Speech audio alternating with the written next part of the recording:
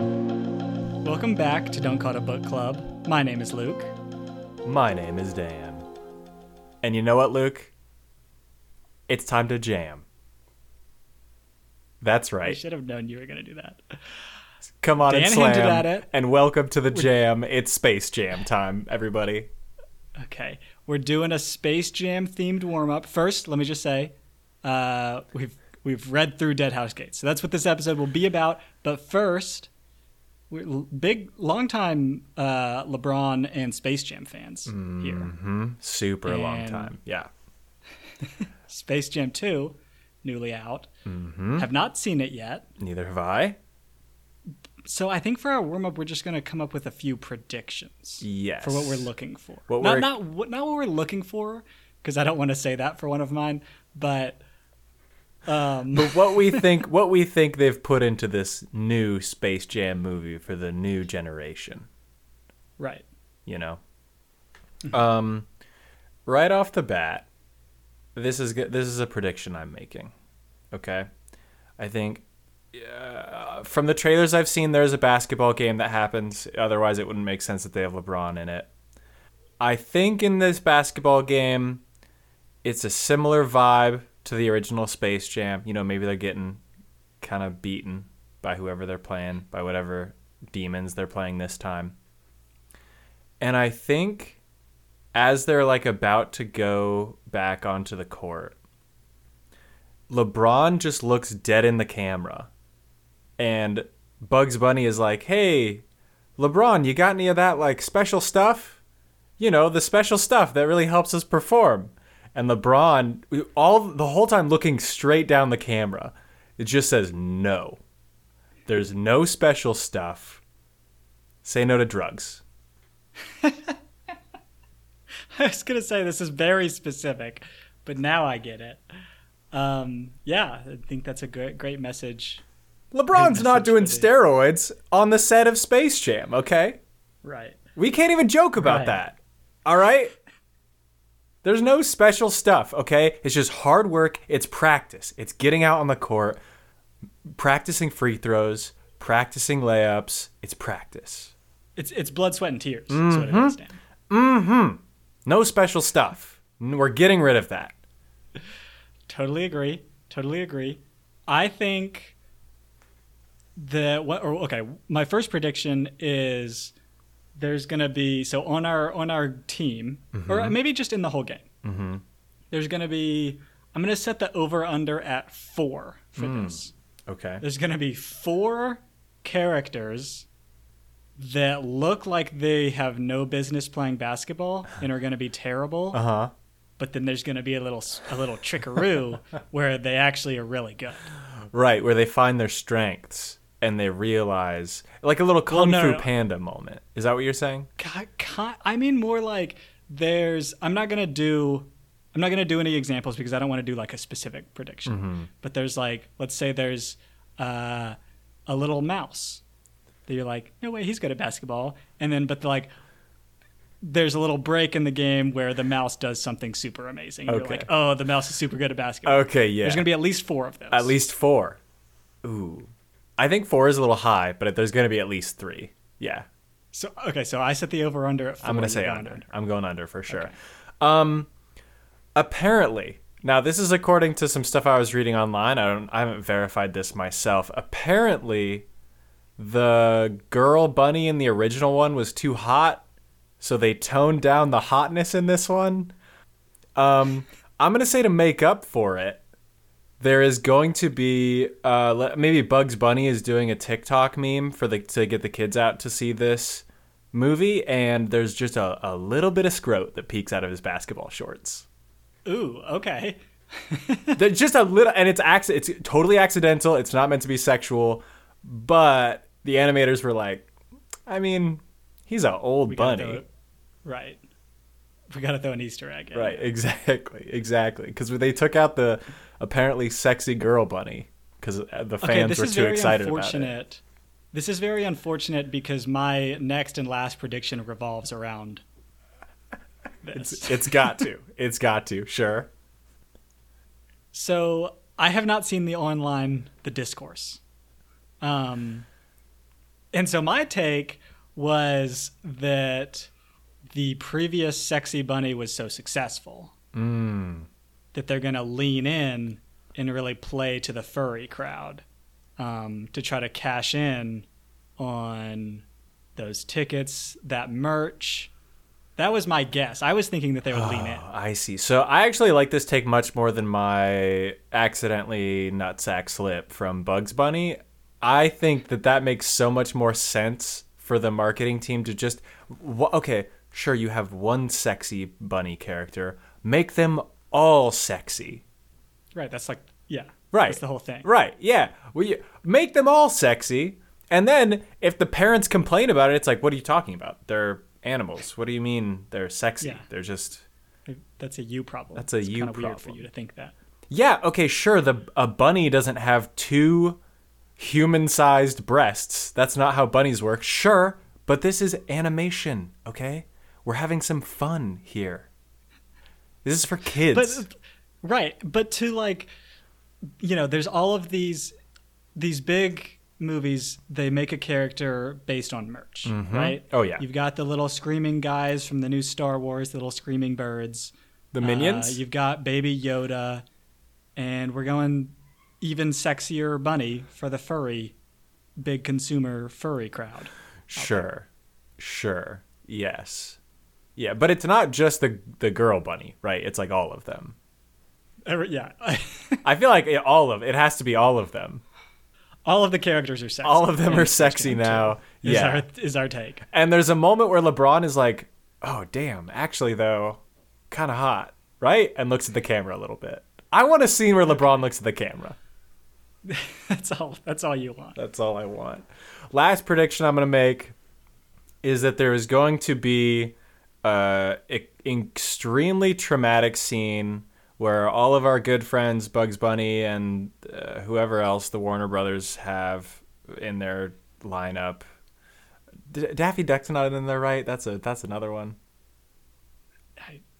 Whoever their guys are, whoever those guys are, they're going to find a big secret underground lab where they're constantly just cloning these creatures because it's been like 30 years since Space Jam came out, and a bunny would have not lasted this long.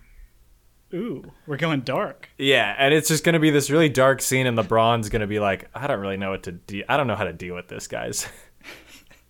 I'm just here to play basketball. Space Jam 2 has a dark turn. Yeah. 2/3 of the way through. Exactly. Yeah. All of a sudden, all the characters are playing for their life. Because if they don't play well enough, we'll make a new Space Jam in 20 years, and your clones will be the ones trying. I think that's probably in there. I hope so. It does seem like the vibe. I hope it's in there. Yeah, I don't know when I'm going to get around to watching it, Luke. Partly because I don't really want to go to a movie theater right now. I've kind of gotten very into like not going to movie theaters. Dude, see, this is interesting because I actually want to go to a movie theater right now. Yeah, I'm kind of over it. You're over it. I will say, not to get too far into this, I always didn't like going to movie theaters, but now for some reason I want to. See, it's interesting the things you miss, right? This was not one of the things I missed. One of the things I missed, and then we're moving on. Going to a bar. I didn't really love that too much before the pandemic. Now, though, I'm getting hype to go out for a happy hour. Okay. You haven't done that yet. I did it this weekend. Oh, nice. It was incredible. Okay. Changed my life. Let's talk about the book. Yes, please. Let's talk about Dead House Gates, which we have finished. Mm-hmm.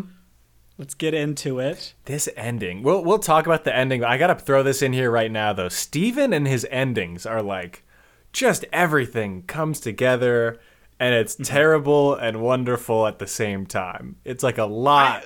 It's a lot that happens at the end. It's a lot that happens at the end. I will say, well, we'll talk about it more. Yeah. We'll talk about it more later. Okay, we got to get to it, Dan. Okay. Slow us down, Luke. I first want to say, throughout this book, and especially like this section, I think, in Coltane's group, had a rough time. The Chain of Dogs. The Chain of Dogs. It's been tough. And like everyone's being super, what's the word I'm looking for?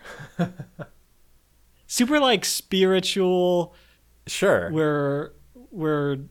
Anyway. They're getting in touch with like the larger issues, the bigger things in life, and being but also being very depressing the whole time. Very depressing the whole time. I just gotta think, more so than the ones that we have seen, there's gotta be some like really melodramatic people that are loving it. Like not loving it, but like really taking the opportunity to do their whole melodramatic thing. And good for them. There are some emo teens that are like so hype with what is going on. Right. Those are the ones that got sent with the refugees. And honestly, you know, they claim it was because they want their clans to continue on afterwards. And these warriors are all pissed that they're getting sent away and not doing the fighting when they go to Aren.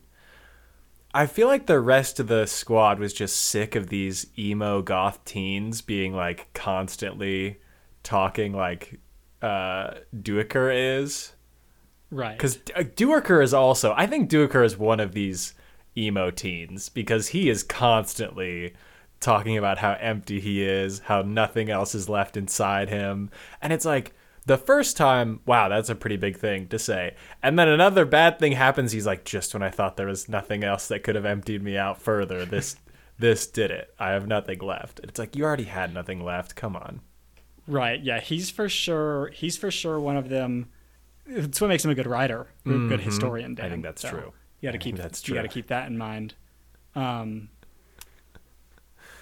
But yeah, the camp has got to be split into the like weird boys, the sappers, and they're like that are like surprisingly not bothered by everything, and everyone else who is like ready to just take full advantage of all of the I'm phrasing things poorly because this was a terrible experience. Yes. But it's an opportunity to sound very cool.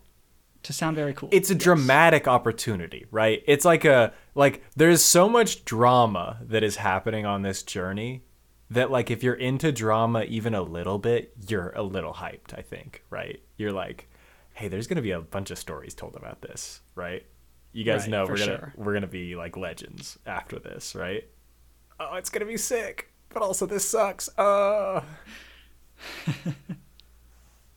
Yeah, the other part about one of the other parts about this journey that got me incredibly hype was maybe not hype.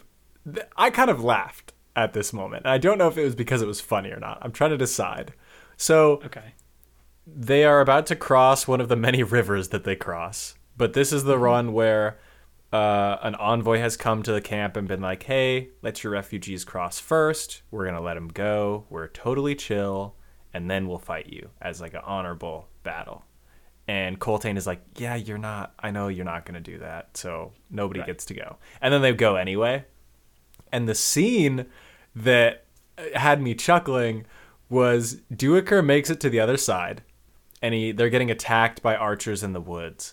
And he just like yells out to the refugees and he's like, go kill him. And before he even finishes saying it, they like run out of the river and just like swarm through the forest, ripping apart archers with their bare hands. The scene that I'm painting is not a funny one, but just the scene of these like tired and like have nothing left to lose people just getting rallied to run out and go nuts by like ripping a bunch of people to shreds because they just have nothing left to lose was funny for some reason. I don't know why. That's fair. Well, I'm going to give us a pass since this is such a depressing book, I'm going to give us a pass for like thinking things are funny. I don't know if I can do that. I appreciate it. Yeah. This whole scene, I gotta imagine that all of the people in the bad guys group or throughout the second half of this battle are like, oh no, because the plan, right, was initially like, here, we're going to get this bridge and we're just going to slaughter them all. Yep. They're not going to fight back at all because they're just refugees. And then the bridge like travels down and you got to just imagine they're like, oh no, oh no. Hey, do they look a little mad to you? First of all, you know how many refugees roughly there are. Yeah. I don't know how many people are on this bridge shooting arrows, but you need the amount of people that are on the bridge times X arrows per person to like get all the refugees. Yes. Otherwise, you're going to get there and there's going to be more refugees. Yeah. So I actually, when I was reading this section, I wrote down this as a note, and then we got to the point where they ran out of arrows, and I was like, okay, thank you. Yeah, that's exactly what would happen. Why would they ever think that was a good idea in the first place? Yeah. Yeah, the scene was wild. It's also, I think part of the reason it was so funny to me was because of how, like, kind of obvious and unexpected it was at the same time. Like, of course, these people are so desperate. Of course, as soon as one person's like, hey, we can fight them, they're going to be like, oh, hell yeah, let's just do that. Like, let's just immediately, no question, yeah, we're going to take that option. And we're going to go super wild with it.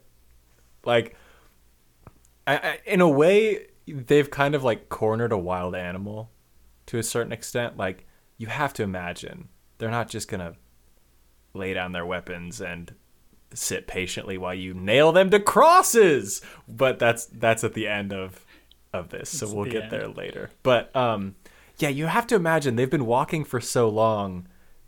They're gonna put up a little bit of a fight, right? Like, they're not just gonna be like, yeah, I did spend the last 6 months with like blisters all over my feet and no water, but I am going to let you just kill me like you've been trying to do the whole time, because, like, I'm kind of over it. I mean, I will say, I don't think that... I forget the guy's name, but the, like, leader of this army, like, really cares. Like Dom, how many people like he loses. Kalam Dom, I think, is something like that. Something like that. So maybe, like, the thing that we're making fun of them for, of not having enough arrows. Maybe he's like, yeah, I don't care. Like, I'm just trying to kill as many innocents as possible. I don't really care if a lot of my guys die too. Right. Like, they outnumber them 3, maybe it was 5 to 1. They've been outnumbered. The Chain of Dogs has been outnumbered literally this whole time by a factor of at least 3, I think, in all of these engagements. Right. So I imagine the other commanders have got to just be like, just kill them. Just kill them all. I don't care how you do it. Just do it. Right. But can you imagine... So if you're put in a situation, let's imagine the people on this bridge that are shooting arrows at the refugees, they're like aware that they're probably going to die, which is like the case for a lot of people in a lot of battles, I think. But normally, if you're put in a situation that you're fighting in a battle and you're like, I'm probably going to die, you would hope that would be for like a good reason, where it's like, hey, yeah, you might die, but we're here saving this city, or we're protecting our families, right? Right. Not, yeah, you might die, but at least you get to murder a lot of innocent people while you're at it. That seems like a bad motivator. But think of all the women and children you'll have taken with you. Right. Oh, well, when you put it that way, yeah, sounds great. Yeah, I mean, not a great look for a lot of the... I mean, the apocalypse, we said it last episode. The apocalypse, this is terrible, y'all. It's a PR disaster, and you're never going to recover from this. And I think, how are we pronouncing it? Shaikh? Shaikh? I was saying Shaikh, but... Shaikh sounds good. I think Shaikh kind of recognizes this at the end of like, oh, you did what? Hold on. You did what to all... 10,000 of them? and you line them up all along this road. Oh, this is a bad look. It's a very bad look. It's too much. It's way too much. His motivation for it. This is later, but since we're talking about it, Yeah. his motivation for it was like he wants to make the adjunct when she gets there super mad, and she's like not gonna think clearly. Mm-hmm. I don't know, man. I mean, like, she was probably already mad. Right. What's 10,000 more people dead when you murdered people throughout the other 6 cities on this continent? Right. And this army that was just destroyed was like, well, I guess this wasn't supposed to be destroyed. Because Coltane's army was definitely like kind of a lost cause. Like, I think they had already calculated that as gone. But I think this army was actually like in the city walls. And then Right. This was the Aaron, like, garrison. like garrison. Oh yeah. Okay. So maybe they're gonna be a little more pissed. But we're talking about going from like a 10 to a 10.1 here on the grand scheme of things. Yeah. Let me go back to the previous battle. This is going to be something really small. There's a note about, it's like kind of a description of how many people died and how bloody this battle was. Because everyone dies like on the river, and it's like the river ran into the sea, and like blood was running out for like a week. That feels too long. That feels too long for me. No? That's a lot of bodies, yeah. Well, okay, are they saying that the river ran red for a week, or it was just there was blood in the river for a week?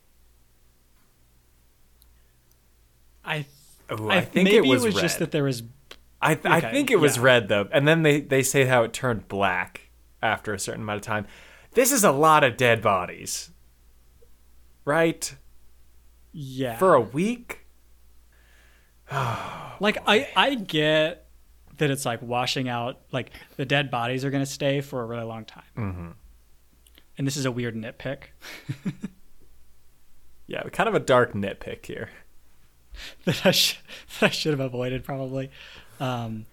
It's a long time for there to be blood flowing through the river. I don't know.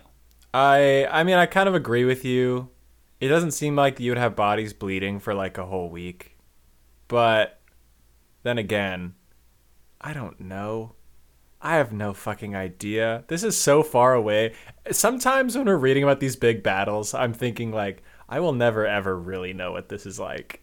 Ever. Like, right. But I'm curious though if like Stephen thought, like, because I have no idea if this is realistic or not. Maybe it is. Right. I'm not even really like commenting on being realistic. I'm just like kind of commenting on how long that is. Yeah. I'm very curious if he like how much time he spent trying to figure out the right amount of time for this. At a certain point, it becomes a little too creepy, right? At a certain point, when you're like, "Hey, honey, all right, if 30,000 people died and the river is flowing at a rate of 2 meters per second, and we got a volume of 10,000 liters, how many days? Because how much blood are in those 30,000 people? And then we've got to calculate, and it's just like, Stephen, just say a number." Just say a week. Just say a week. It doesn't even matter. Sure, maybe some idiots will comment about it, but it's going to sound really stupid that they're even criticizing it. So I think you're fine. I think, yeah. Okay. Stephen, when you come on the pod, expect this question. The thing Stephen has nothing to defend throughout this book are the insults that characters come up with to talk to each other. And the one that stands out to me as like one of the greatest ones from one of the worst characters is the treasurer calls Kalam an insolent crab's anus. Ooh, I missed this one. And I was very into this insult. It might not have been Kalam. It might have been Pearl, actually, that he calls an insolent crab's anus. But I had never even thought about a crab's anus before.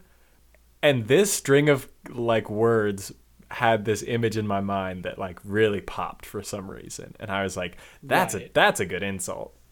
That's a good insult because it's not just a regular crab's anus. It's like an insolent one, which is a whole nother thing. That's a good one. Right. I'm now like putting our treasurer up a notch on the characters list because he was low. Yeah, he's pretty low. I honestly like it. There was a very brief moment in the sun for this guy, and that was it. Right. The rest of his tenure was met with scorn from Dan. Especially at the end of his life. Like, he's doing himself literally zero favors this whole time. His plan was to just use his special writ to take command of the ship and count on everyone going along with it, even when they knew it's like kind of bullshit. And on top of that, he's gonna be an ass to literally everyone the whole time. Like, he is not helping himself at all. There's one way he could go that was like, hey, I'm gonna be like kind of quiet, just keep to myself, and they'll follow me because I have this paper that says I'm in charge. But he pushes it. Yeah, like if this was your plan the whole time, you would. If I'm in his circumstance and I've got this plan, I'm gonna act differently throughout the journey up until this point, I think.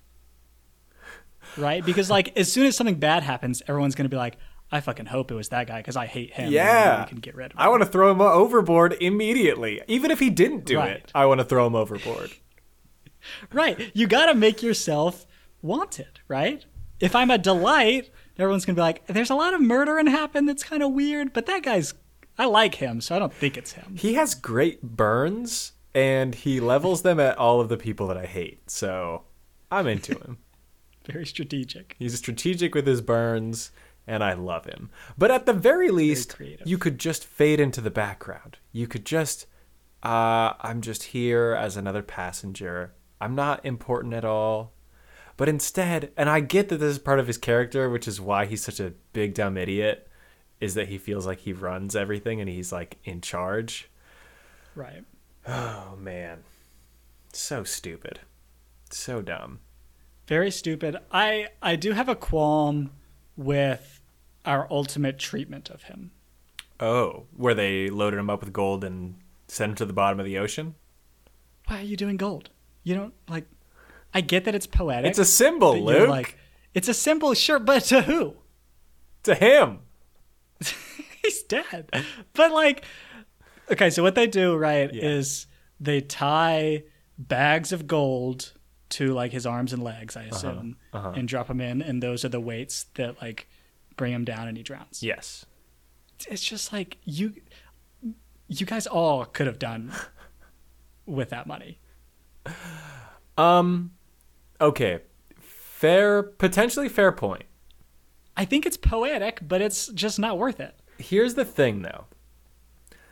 Their ship was like weighed down in harbor because it had so much gold on board. Like, okay, the whole this is something that Kalam notices when he gets on board. Is like, this is a pretty heavy load we're towing. Interesting choice for a quick trip over to the mainland. And they're like, yeah, the treasurer is also coming on board. So clearly, like, the weight seems to be potentially an issue. And there's so much gold on board anyway. And there's like, think of how few people make it to shore of this crew. Right. I feel like underrated part of this, by the way, crew very rich now. Crew are loaded. I don't know if they made it out of this alive because it sounds like they got kind of destroyed right when they made it into harbor finally. Which, man, what a roller coaster for them. Yeah. They're like suddenly very wealthy. Then they get in the storm and they're like, we could all die. And then they finally make it to port and they're like, I'm rich. Let's go. Mm-hmm. And then the ship probably sinks and they all died. Yeah, pretty huge roller coaster for these fellows. Oh man. Can we talk about something else with the treasurer though? Sure, yeah. Okay. And this is a larger theme in this book. For once, we're going to talk about a theme, okay? Ooh. Because it's infuriating to me. And the theme that I want to talk about is authority. Who has authority? Why do they maintain authority? Where does it come from, right? The treasurer acts the way that he does because he thinks he has authority to get people to do what he wants, right? Okay. And it turns out people were like, actually, he's trying to fuck us over, so I'm not going to do what he says. And so they like kind of mutiny in a way. The fucking High Fist. Pormqual or something. Whatever. Asshole.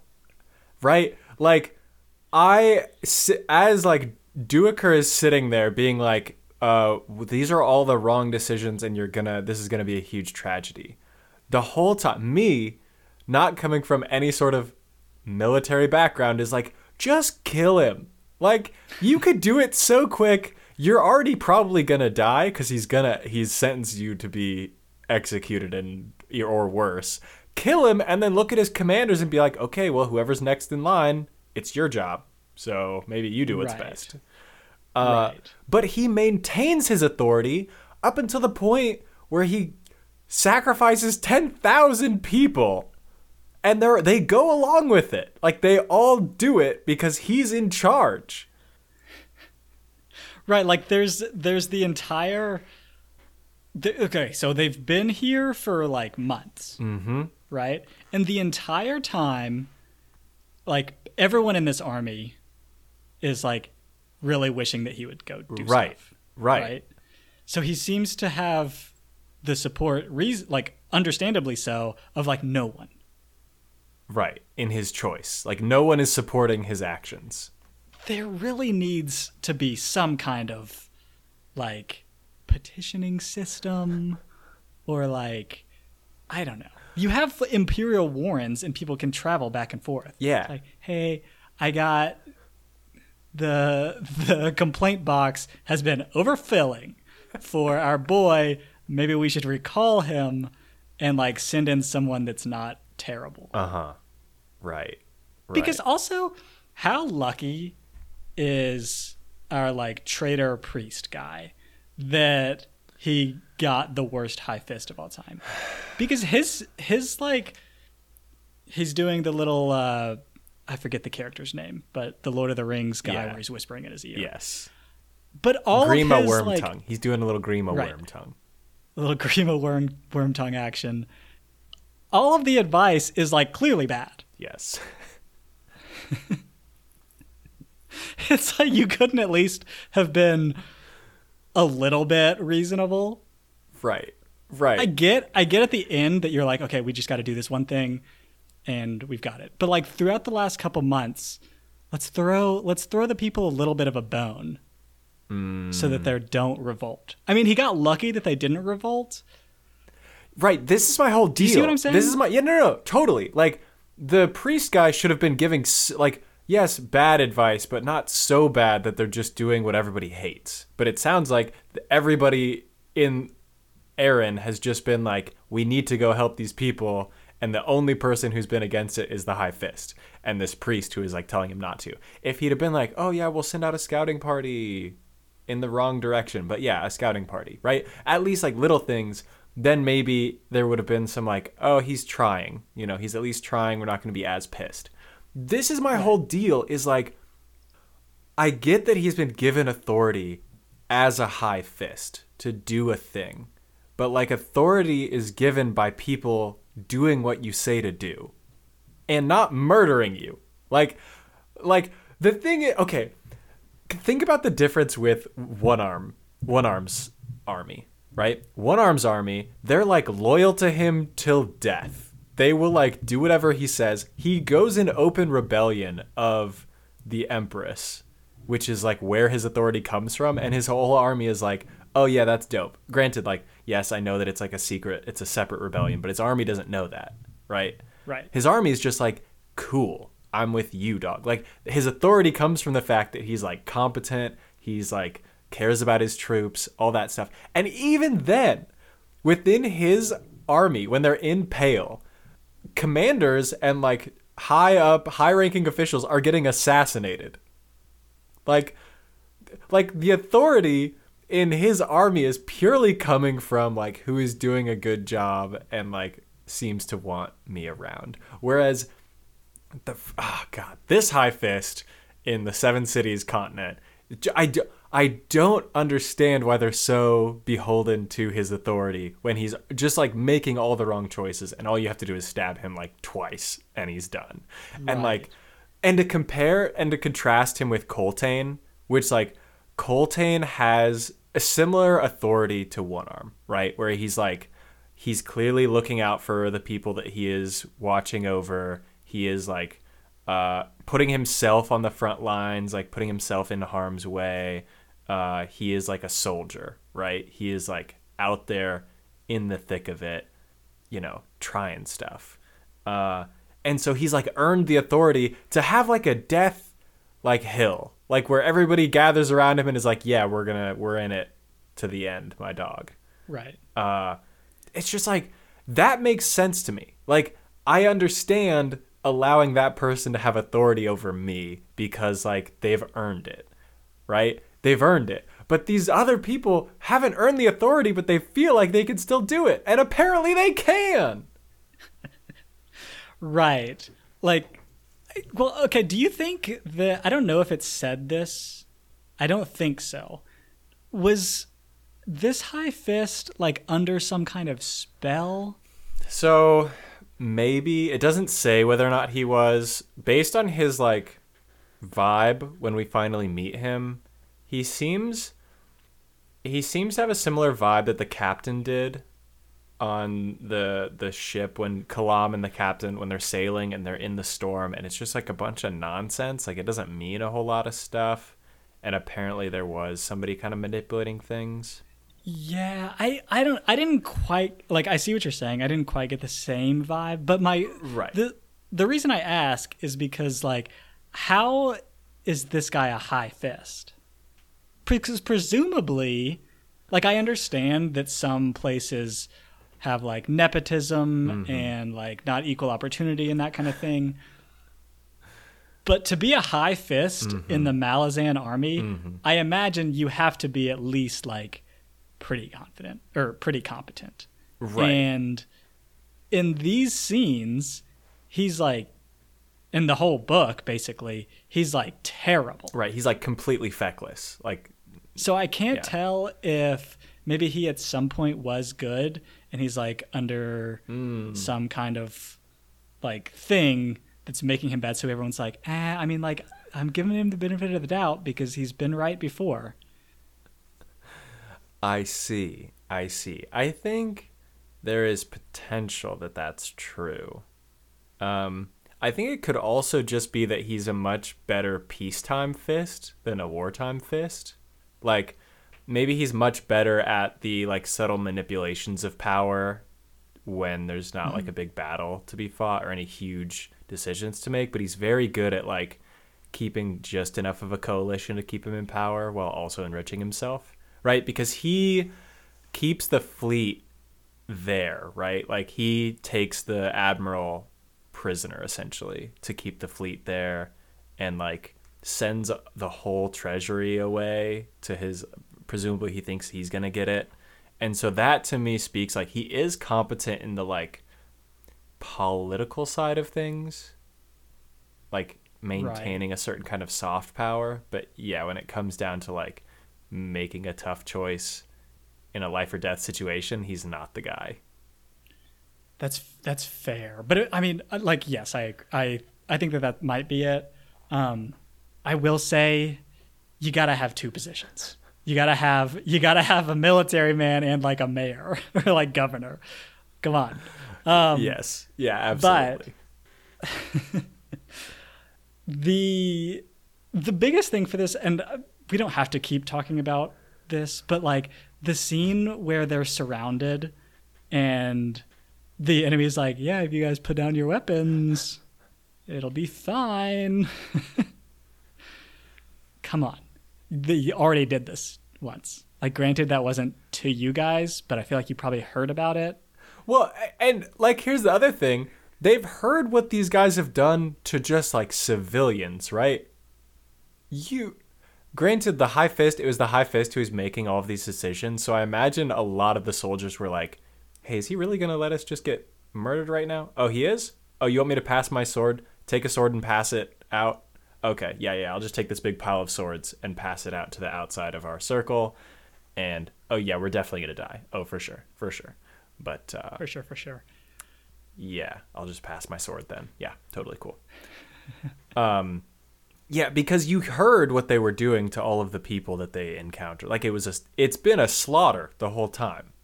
They've never been like, oh yeah, we get that we've had some political differences with your empire in the past, so we're going to resolve this peacefully. No, it's been like blood. There will be blood on the sand, and that's it. Right. So stupid, Luke. There's another line in this book, I think, where they're talking about how the Malazan Empire or like army has been so good because they let the soldiers think. Not this one. Not this army, I guess. Well, then, not to put things on the soldiers because I don't want to. Yeah. But it contradicts. Well, it contradicts a line that comes later as well, because at the end of the book, a character, I don't remember which character is talking about the like greatest strength of the Malazan army was because they were able to like follow orders and their strict like order thing. And that also turned out to be their greatest weakness here. And I think that those two lines, those are both in the book, but your line was early in this book and this line was at the end. And I think they do contradict each other, right? Like, for sure, following orders and thinking for yourself are like somewhat in conflict with each other. But yeah, it's rough. The ending of this book was so rough from that perspective. Like, the Coltane perspective of this book sucked so bad. I hated it. Right. I want to say one last thing about this, which is just like nobles. It's getting ridiculous. Okay, this was the other thing with the authority. Yes, I think this falls in the same camp of like, how do these nobles think they can do anything? Like, we're killing the nobles. You're done. I'm tired of it. Or we're letting them die. We're just, you know what, nobles? Take your carriages. Scout out for us. We hear there's a cool orange grove right up the road. But if all the refugees get there, they're going to eat them before you. So you should get after it. And then you just don't protect them with your horses. You just kind of let them go. Big mistake by the Weasel clan earlier in this book, where they sacrificed some of the refugees. Those should have been the nobles. Immediately the nobles. We gotta let them be bait for sure. Come on. It's too much, you guys. Like, you've been on this experience for months. Learn some perspective at some point. And like, to me, in my understanding of what it means to be a noble in this whole situation is like, you've got a lot of money. Okay? And like, I get in a normal circumstance that would give you a lot of power. But like, all of my family died of dehydration yesterday. I don't care how much money you have. I'm not cooking you dinner. Like, no. I'm not going to do that. And if you try and hurt me, I'm going to either hit back or just walk away. I'm not going to sit here and let you do this to me. And all these other servants who you have, I'm going to be like, why are any of you doing this? What is the money worth? You have to carry it. It's heavy. I don't get the whole nobles thing in this. It's so dumb. I hate it. And I guess there's kind of a twisted sort of hope in keeping them around. Like, the fact that Coltane doesn't just let them get murdered because they're annoying to him is like a twisted kind of hope that they will make it to a city and like things will go kind of back to normal. And like, Coltane isn't necessarily trying to like shake up the class system, which maybe it would be a great thing to do, but he's more just concerned with like getting everyone to safety. And so there's like kind of a sick like hope that they will make it by keeping these nobles around and not just getting rid of them because they're annoying. But God, I would have gotten rid of them in a second. freaking guys. Or at the very least, throw them into the thick of things like you did with that little dog, and then just like see if they flourish. Because the lap dog that gets thrown in with the cattle dogs apparently crushed it. Yes. I crushed it in like, I don't know if it was actually like contributing in a substantial way other than like humor and morale, maybe great for the morale other dogs. But yeah, good for that guy, that little doggy. Okay, let's move on. Yeah. I wanted to just say, and this is at the end, but since you mentioned like Coltane dying and everything, we kind of don't lose many main characters. I was thinking about this at the end of the book too, yeah. Because if I'm reading it correctly, Coltane gets his soul like remade or like taken, and it's gonna put into this like new child, I guess. Something new is happening with our historian. Seems like he's gonna make it. Yeah, it sounds like his soul got put into the little flask that he had, and they're gonna restore him. So we're coming out kind of well. This is like a common vibe in these Malazan books so far, where our main characters will get reborn in some way, right? Like Tattersail from the last one, a little bit of rebirth action. Paran, dead and came back to life. So it seems like there's a lot of resurrection vibes for some of the big characters here. We do still lose a lot of characters, though, Luke. Granted, there's not not a lot of main characters. Actually, we lose a lot of main characters, too, along the way. Not all at the end, right? Yeah. Like, especially with the Fellison group. Yeah, that's fair. So... But I think with the like the overall story was super dark, right? But I think that we came out of it at the end with more people alive than I was expecting. More hope than we were expecting at the end. Of like, oh, these cool characters are kind of still around. Right. Although in like the Coltane thing is going to be in a super weird way. Yeah. Also, scoreboard, by the way, for Coltane over that other warlock. Right? The other warlock had like 11 crows. Coltane's got like 1,000. Yeah, I think definitely scoreboard there. That's a lot of crows. That's a big soul, baby. It's a big soul. Oh, the thing I didn't quite get about that. So the other one was like Sormo, I think was his name. And when he died, it was a bunch of butterflies. Did that still work? Or were they like, oh no, it's not going to work? I think it still worked. And it's just why it took more butterflies. Right? Because he was like covered in butterflies. So it's like, each crow can take 1/10 of a soul. It's like, butterflies are a little bit smaller. So I see. Take like 1,000th each or something. I see what you're saying. I kind of hope that it has an impact on their personality when they're reborn a little bit. Like, Coltane's pretty similar, still kind of dark, brooding, like into fighting and war. But when Sormo comes back, he's just like a bundle of joy and positivity the whole time. Like, sickeningly positive the whole time. You know what I mean? I do.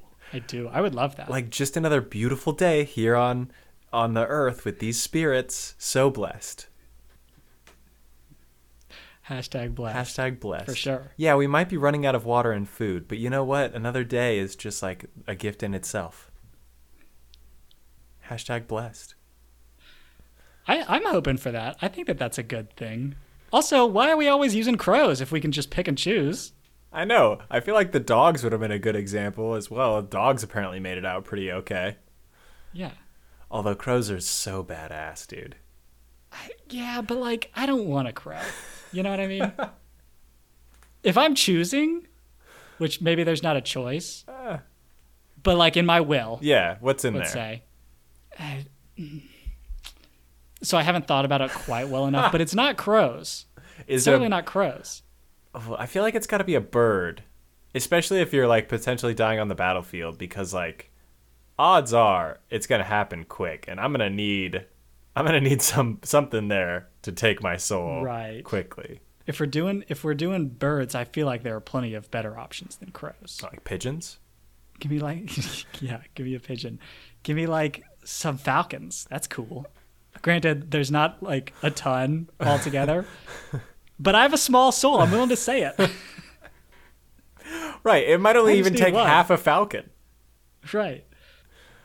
Yeah. Falcon would be cool. I think vulture for me. You know, everybody expects it anyway to be coming around, and so they're not going to be like, kill every vulture you see to keep them from taking his soul. It's just going to be like, yeah, that's what they do. So this is more of a practical choice. It's a sneaky practical choice, yeah. Okay, I think that's a good call. Can we leave the whole chain of dogs?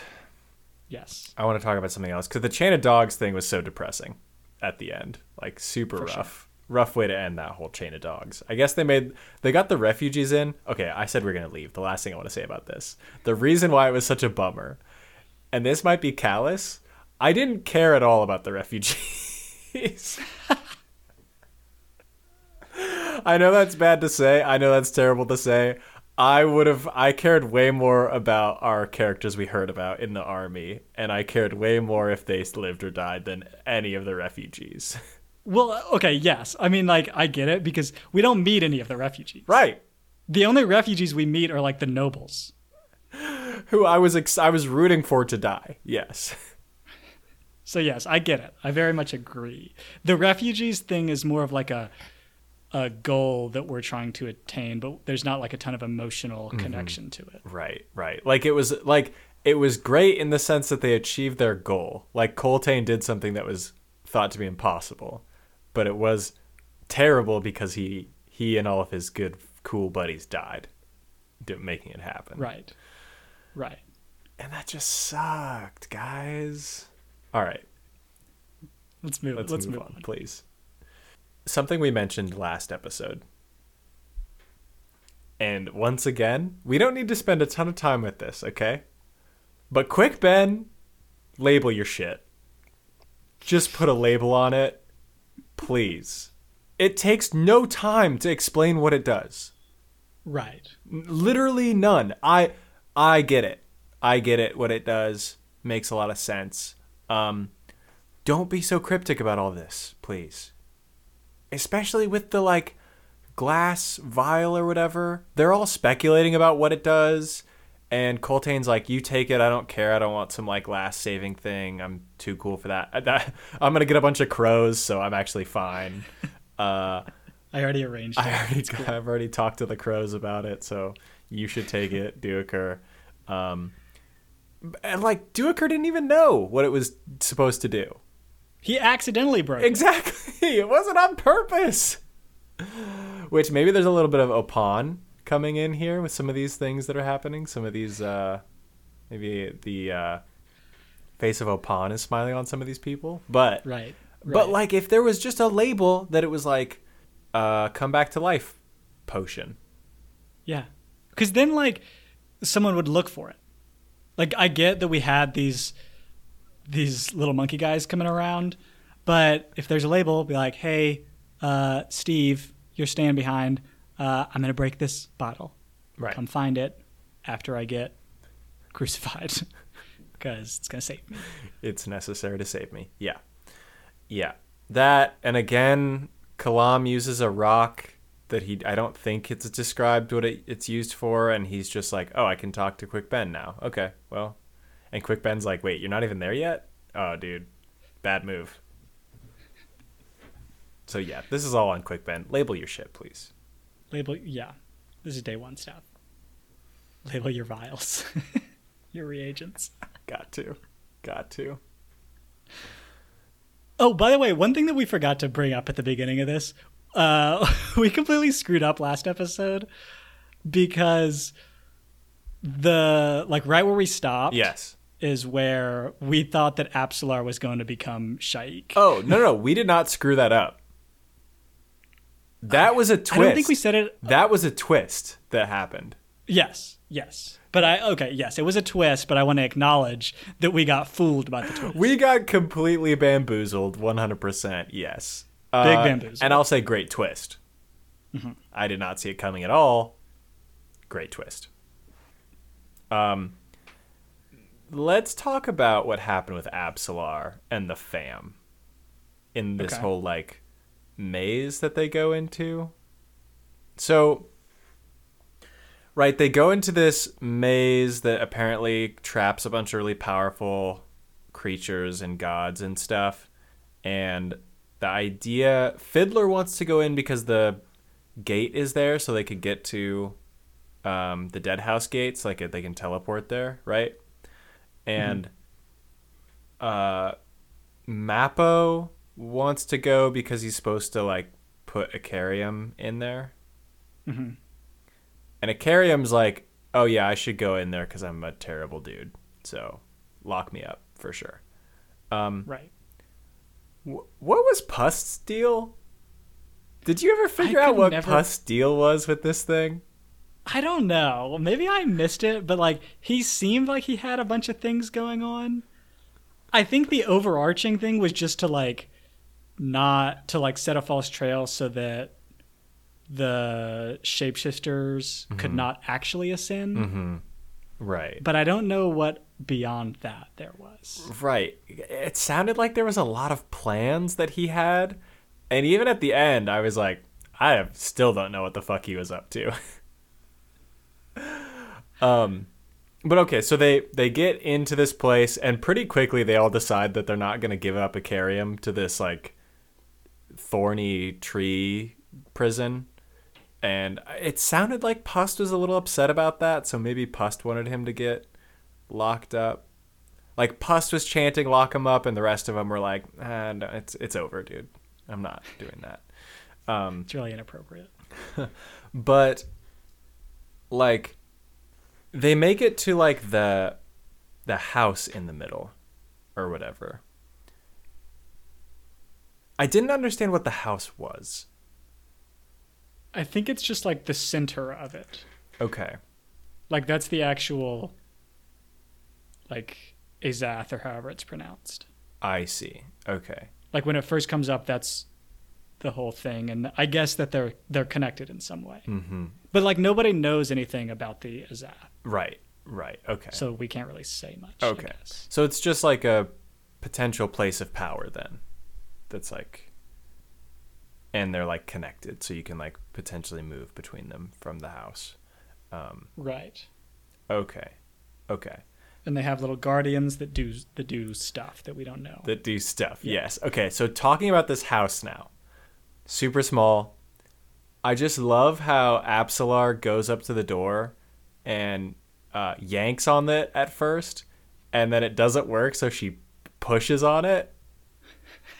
Like the door is actually a push instead of a pull, and that's all that she would have to do to like actually get in.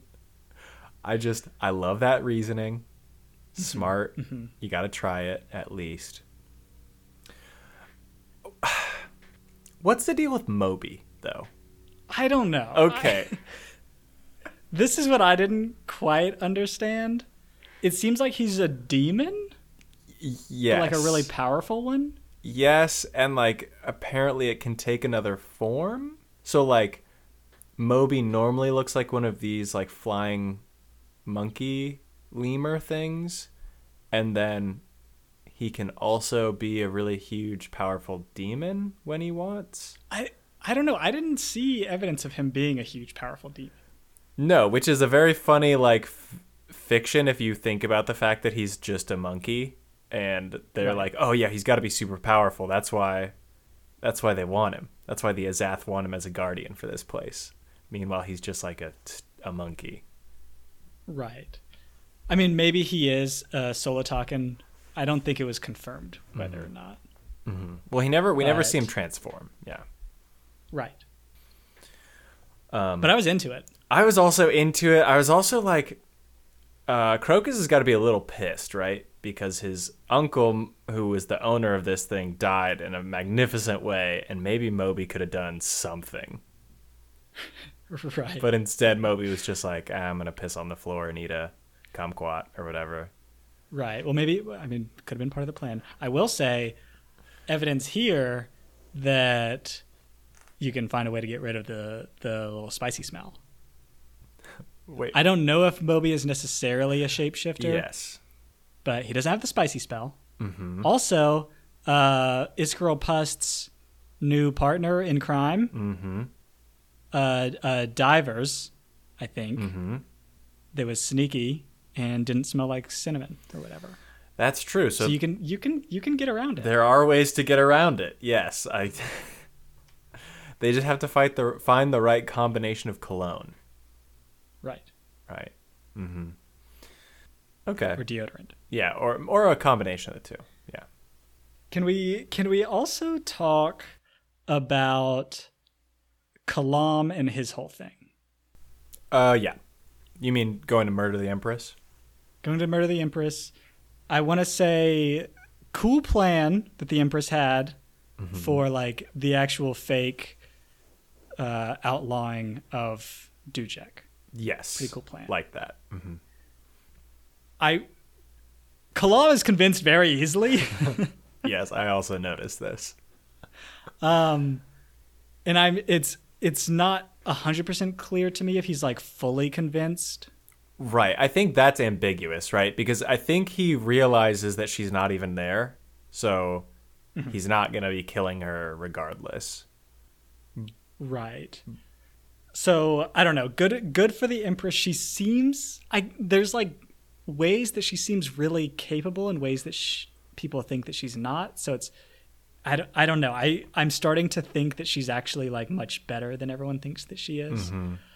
But I also want to say, because you were amazed at how good Kalam was last episode, even better than we thought. I was getting incredibly hyped during this last scene where Kalam is just running through the streets of Old Malaz, just murdering claws left and right. I was so into this, and he's like reduced his body temperature to where they can't see him with their like heat vision goggles, and like right. Kalam is the greatest assassin of all time. Seriously, he's like lost most of his blood. A lot of it's gone, yeah. And had a confrontation with the Empress and done all of these things, almost drowned. And then Topper is like, you actually think that the claws are going to succeed? Like, yeah, I sent like 40 of them, but still. Excuse me? Right, what did we have him doing before? Oh, he was digging a tunnel under Pale? He was digging a tunnel. Like a corporal? What are we doing? Hey, I don't know. Yeah, Kalam fucking rules, and I'm so into it.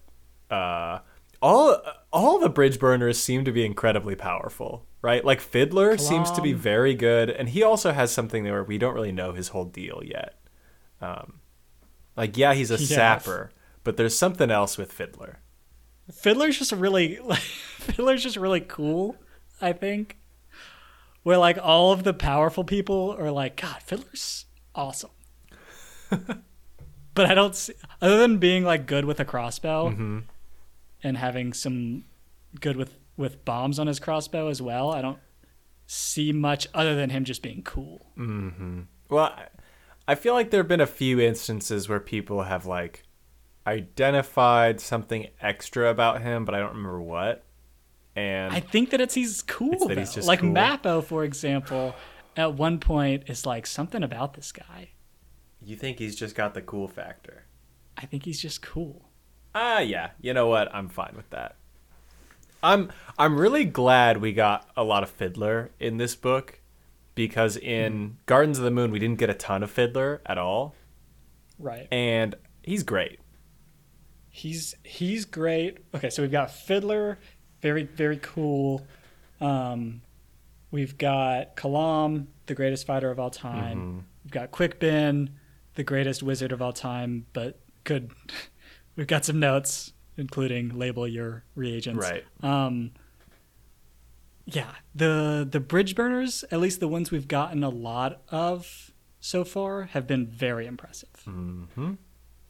This is At least this squad of bridge burners. right. This is like a championship squad, though. Yeah, for sure. Absolutely. All top draft picks. Right. Of course. Someone else that we get this book that I'm really hoping we get a little bit more of in future books. Corpolan or Carpolan, the merchant, who just like comes in, does a little Deus Ex Machina a few times, where he just appears out of nowhere and is like, here's a bunch of food and water that you need.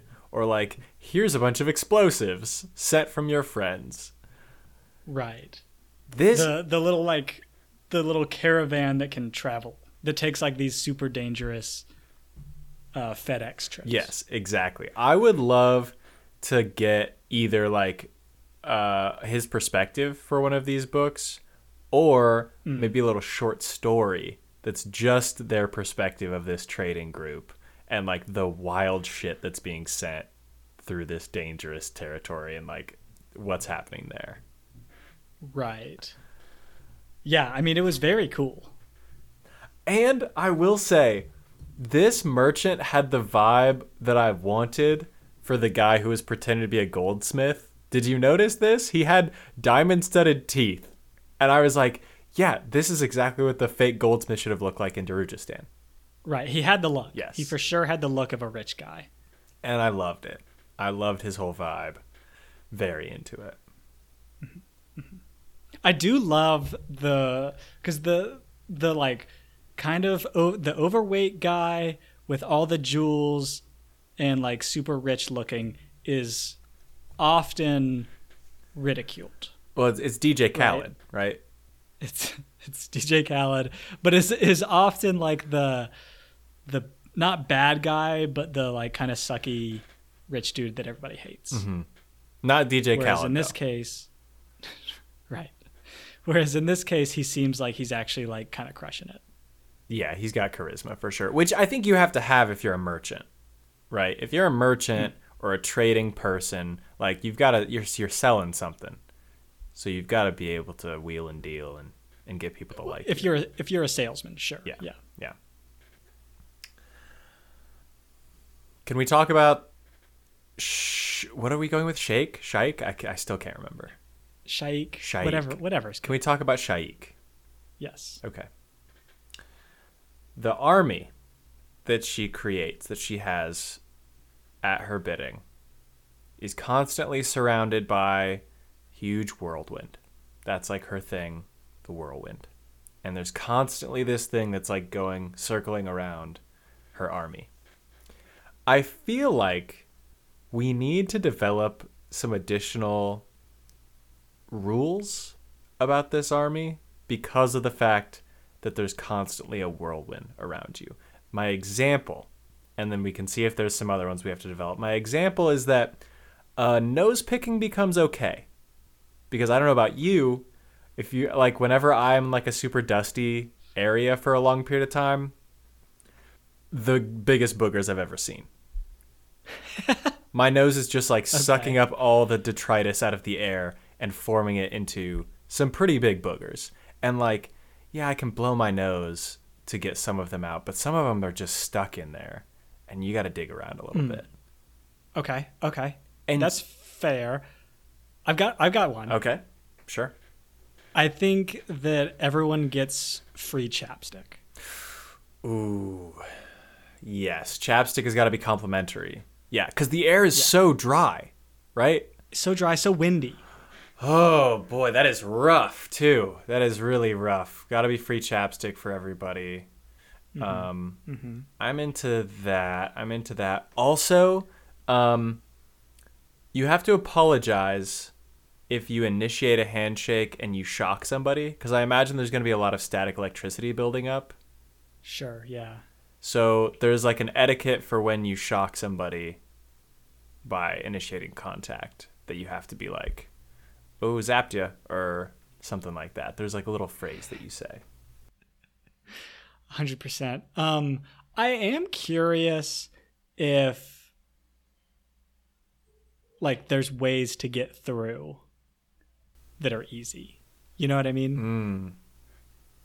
Well, like where's if we're bringing in some food or something. Like I get that they're in this oasis, but it just seems inconvenient. This is my main thing, is it seems super inconvenient, and like if I'm a part of an army, I would get kind of sick of it after a while, because it's just like all I can see is sand and it looks all the same all the time.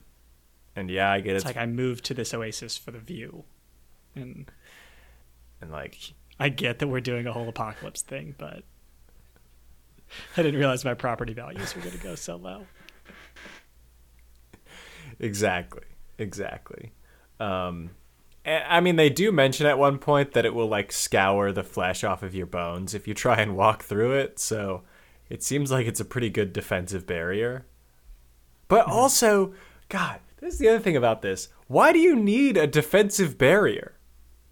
There's literally one city that's even still standing anymore. And you're like one of the biggest armies still on the continent. No one's coming to attack you. Right. It's very intimidating. I like I mean, it has a vibe. I was about to say I like the vibe. I don't even think I really like the vibe that much. But it's a big mood.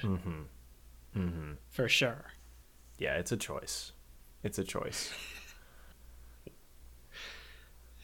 Yeah, but I don't know. I don't know if I'm joining up. Well, I imagine you have to, right? Like the whirlwind starts and you're like, oh shoot. Wasn't really into the whole apocalypse thing. Oh, we're moving? Can I just yeah. It's rude. It's rude, right? It's a big assumption. Right, she's not even checking in with everyone to be like, hey, we're all cool with this apocalypse thing, right? Okay, everybody close your eyes so no one can tell who's into it. Raise your hand if you're not into it. Keep your eyes closed, everybody. No looking. I promise it's fine. I'll let you leave. Okay, but we're going to put up a giant whirlwind and you're not going to be able to leave once we get started. So I need to know. Yeah, I think it's inconsiderate. I mean, probably not the biggest crime, but one of many. We'll add it to the list. Perspective has shifted, so yeah, add it to the list for sure. I do think it's exciting for Felison, aka Shaik, to like have the power to match her like inner monologue and like cynicism. Yeah, her inner turmoil has become outer turmoil. Right, because before, you know, like in this section, we got to a point, or even before, we got to a point that it wasn't purely like her trying to survive her trauma. She sort of had like a little bit of, like, let's call it wisdom, because like she was having this like deep thoughts. But I think that if she hadn't become Shaik, those quote unquote deep thoughts would have been not nearly as cool as they are now. Right. Well, I kind of like how she even acknowledges it in a subtle way of like, yeah, that's why I've got Hebron around. He's the wise one. And it's like, Heboric. Thank you. Heboric is the wise one. So like, gotta have him around.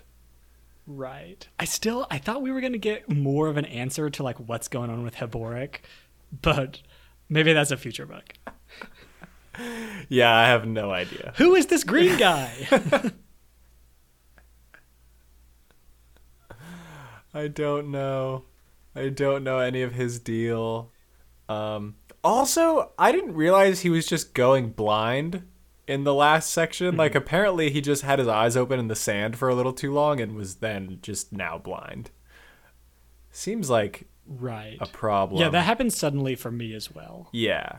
And I get it that it was like, I get it that that's what happened. It just felt like the consequences of that thing wouldn't be as drastic. Compared to all the other terrible injuries that people have experienced in this book, I didn't think keeping your eyes open in the sand and letting them dry out a little bit was going to make you go blind.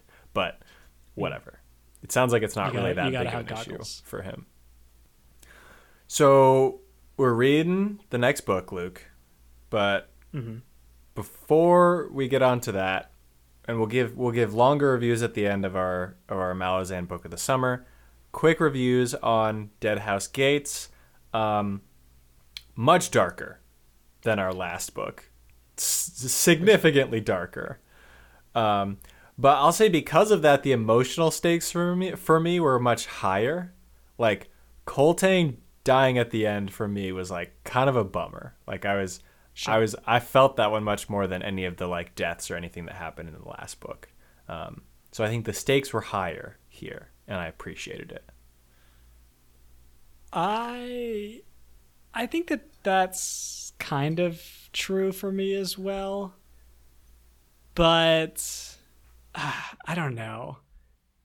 Sorry, I know this is supposed to be fast, but okay, so I liked the book. I think that I actually liked Gardens of the Moon a little bit more, maybe because it was less dark, but I also think that the Chain of Dogs thing, I know that it was meant to be super intense, and it was just a little bit too long and too much of the story for me. And we were doing a lot of the same things over and over again.